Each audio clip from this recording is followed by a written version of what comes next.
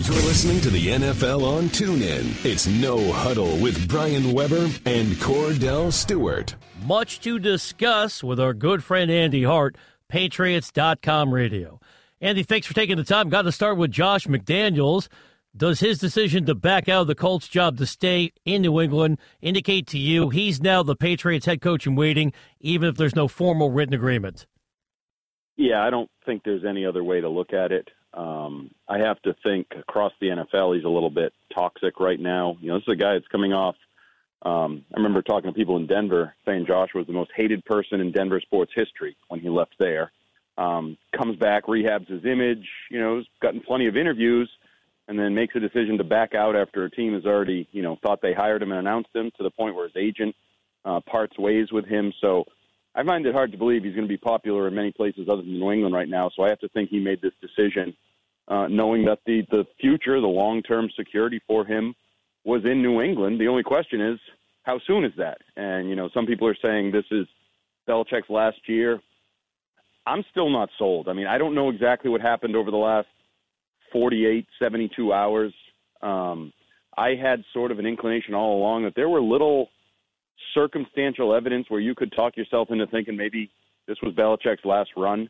I'm still really interested to see how this plays out in the coming days. I don't think all the dust has settled here, and I'm a big believer that sometimes when things stink and they don't pass the smell test, you need to sniff around a little more until you find out what the rotten odor is. I agree with you, Andy, because it's almost like this has been a year for this New England Patriots team where a lot of things have happened in a way that we haven't been accustomed to seeing happening, whether it's Jimmy Garoppolo being let go at the time in which he was gone and not necessarily really having a good answer for the backup. Tom Brady, he loses Alex Guerrero. I mean, it goes on and on. Not Jimmy Garoppolo, but Rob Gronkowski mentioning that, you know, there's conversation that maybe you don't know for sure what he's going to do next season. So it's almost as if this organization is at a point where maybe the turnover may be a time to start happening maybe now, but maybe because of pride they don't, because they want to go back and probably try to make another run at a championship. Well, certainly, you know, it's a tidier ending if they took care of business on Sunday against the Eagles, and losing and all the story with Butler and just the disappointment of that adds a layer to this. There's no question about that. But, you know, I've been thinking all afternoon about sort of just the reading the tea leaves. And if you remember, one of the issues in the Seth Wickersham ESPN story was that Bill wanted a dynastic succession plan in New England. He wanted to pass the organization off properly. Well, the quarterback position, that may have gone out the window with whatever went down with the Jimmy Garoppolo trade and why Jimmy Garoppolo is no longer here. And then it made me think, well, is he thinking the same thing about his position, the coaching position? And, okay, they can't have the quarterback in place, but if he lets Josh McDaniels leave and then he walks away, whether it's this offseason, next offseason, now you've left them without a coach and a quarterback. And that's not exactly a succession plan, a true dynasty to continue. And I remember a few years ago when he was critical of the Colts, when they had no backup answer to Peyton Manning, and they ended up going the suck for luck route and everything there. And he called it irresponsible to have the team fall apart like that. And I think he sees a responsibility to not only win now and do his job now, but prepare the Patriots for life after Belichick, life after Brady. And I just wonder if that's what this is. This is preparing the Patriots with, Josh McDaniels. And clearly the Krafts would have to be on board. It's their franchise. It's their decision. But I just wonder if this is the succession plan. And now the question is, you know, when does the passing of the power happen? And, you know, we'll probably find that out in the coming weeks and months. Chatting with Andy Hart, Patriots.com radio. Andy, what do you make of the Rob Gronkowski retirement speculation? Is it too cynical to think this could be a ploy to try to get more money out of the Patriots? No, I think that would be considered accurate. That was my interpretation almost from the get-go. Certainly Gronk fueled the speculation with the way he answered the questions post-game and, you know, how did that get out there? How'd you hear about that? And, you know, I'm not ready to talk about it, but I am going to sit down and consider my future. It's going to be a sticky situation with Gronk and his contract. They gave him the new deal this offseason, the incentives for this year that doubled his salary to almost $11 million. He achieved them by getting an all-pro season under his belt. Trouble is, the way the cap works, those incentives, more than $5 million, go on next year's cap, when he already has a cap number, I believe, around $11 million. So now you're up to $16 million. If you wanted to give him a similar incentive-laden deal for next year because of his history, and you never know when he's going to get hurt, those incentives would be likely to be earned. So you're talking about a cap number of $20 million for a tight end, which just isn't really financially realistic in the NFL. Now, they could do a longer-term deal with more traditional signing bonus and all those things, but now you're pushing it off down the road. And I think this is going to come to a head, and I am not projecting that Rob Gronkowski will be traded, by no means. But we know Bill Belichick, when backed into a corner on contracts and when dealing with things like this, assuming he is still making all the decisions, I just wouldn't ever rule it out, because I do think that's going to come to a head, and Gronk is sort of making it clear that he wants a new deal, I think.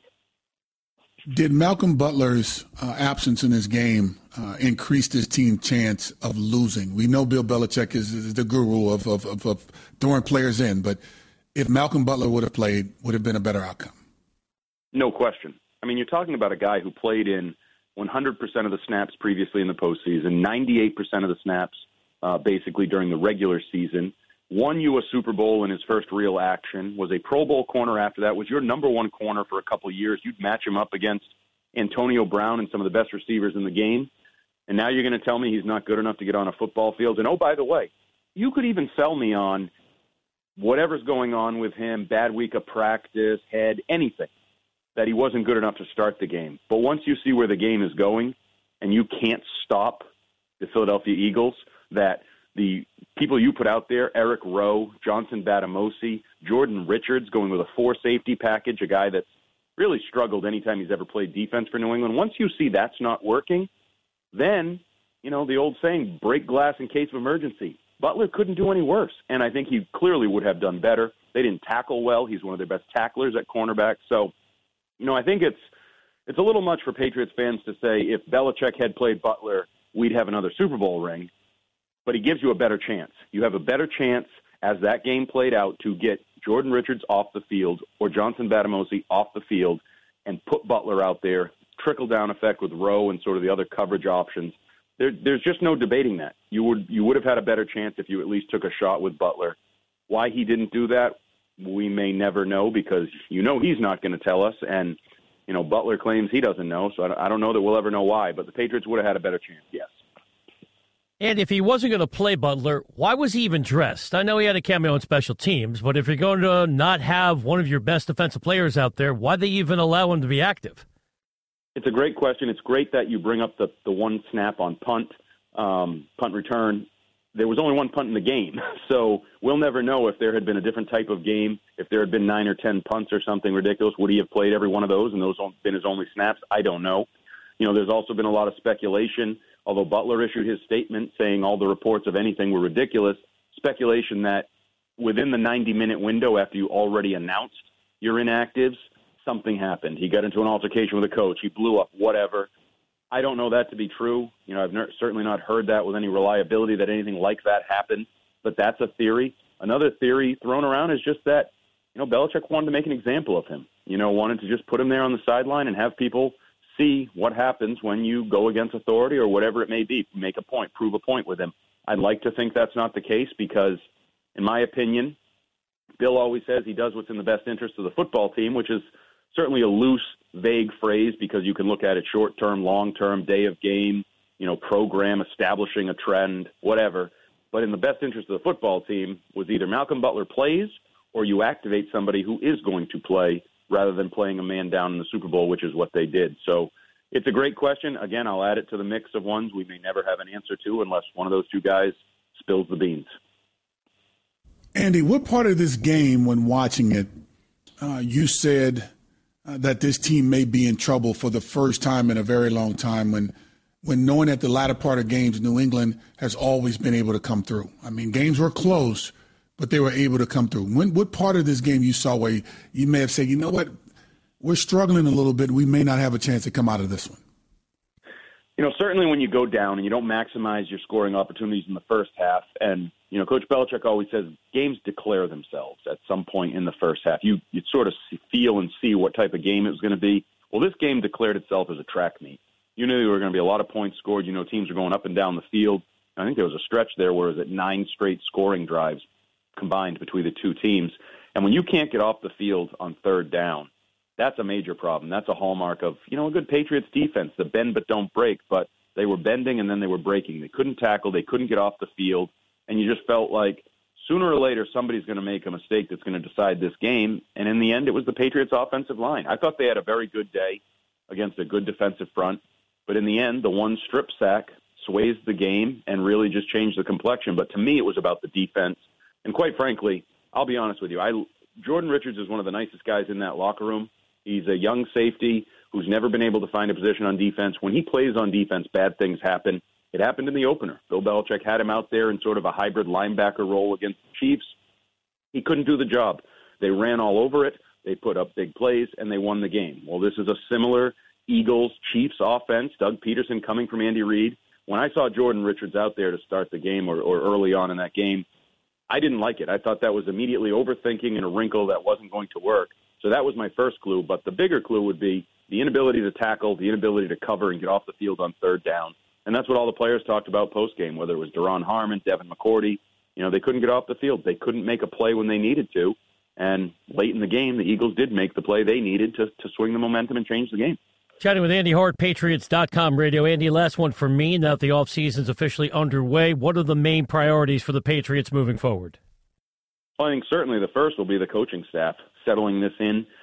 So Josh McDaniels is back. We're now assuming Bill Belichick is back, Tom Brady's back. Okay, offensively, you have some continuity. I still have questions about Dante Scarnecchia, 70-year-old offensive line coach, and Ivan Fears, their running backs coach. Both, in my opinion, could decide to retire at any time. I'm still waiting to see what they decide to do. And then defensively, does Brian Flores just get promoted to defensive coordinator? Is he going to call the plays on defense? The linebackers coach, who actually interviewed for a head coaching job this offseason, there was some rumors, talk of Greg Schiano coming in. He's decided to stay at Ohio State. So I think first and foremost, you need to figure out the coaching staff and that continuity before you begin all the draft process.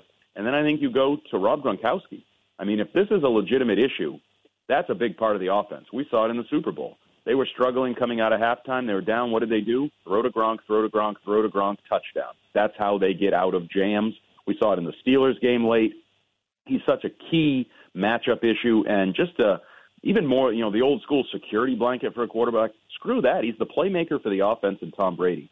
So you need to figure out if Rob Gronkowski is a member of this football team next year, whether it's contract, retirement, whatever. And then you get to the other issues. You're going to need to retool a little bit on defense. You're going to get some guys healthy. I don't think they have any glaring needs, really. They need to augment this roster, probably find another corner because Butler will be gone, and figure out the situation at left tackle with Nate Solder, who's a free agent. But to me, it starts coaching staff and Rob Gronkowski. If you get those solidified, you're well on your way to another good offseason and building towards, a competitive team for next year. Finally, and most importantly, is Cordell a marked man in New England? As we were wrapping up our coverage in Minnesota, he walked over to your compound and he dropped that bombshell, picking Philadelphia to win the Super Bowl.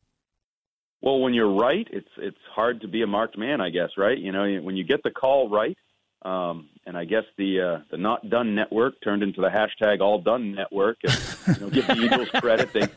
I don't know if you guys saw it. I give the Eagles credit on social media. After the game, they tweeted out "done," and they were right. It's a very Patriots way of doing things. You talk after you win. You don't talk before the game. And whether it's Cordell or the Eagles, they deserve the right to gloat because they got the job done and the Patriots didn't. Well, Andy, you talked win, lose, draw, preseason, rain or shine. We really appreciate all your help every step of the way this season on the NFL on TuneIn. It was really my pleasure. And, if you want to keep it going the off season, we'll talk draft and trades. I don't know if you've noticed, but it feels like the Patriots are always at the epicenter of NFL talk. It's almost no matter what happens. They win, they lose, guys come, guys go. It's always Patriots talk. So anytime you're looking, I'm ready. And that's why you have plenty of job security. Thanks, Andy. We'll be in touch soon. All right, see you guys. You've been listening to No Huddle with Brian Weber and former Steelers quarterback Cordell /Stewart. Live on the NFL on TuneIn. 20, 15, 10, 5, touchdown. The National Football League is on TuneIn.